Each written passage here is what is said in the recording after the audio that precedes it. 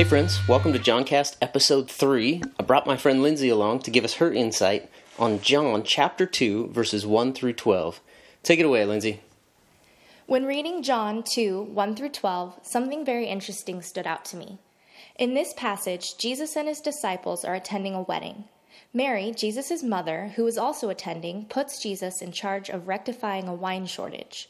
Jesus tells the servants to fill stone jars with water, draw some water out of the jars, and take it to the one in charge of the ceremony. And if you're at all familiar with the story, you know how it ends.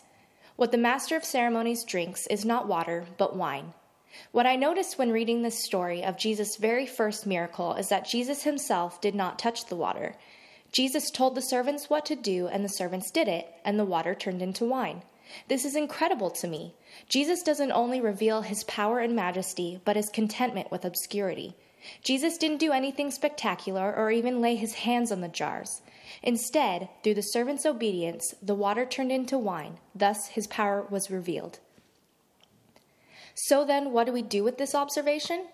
I believe God, in his infinite wisdom and sovereignty, demonstrated through this first miracle that it's possible for his power to work through us, his chosen people.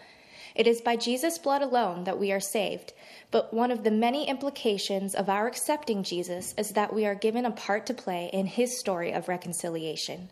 God calls us to spread his love and forgiveness to all of humanity. Jesus says that even we will do greater things than he.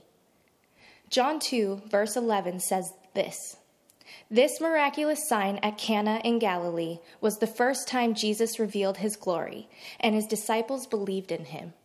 Be encouraged today when you read and ponder this story in John's Gospel. Take what you have learned about Jesus and believe.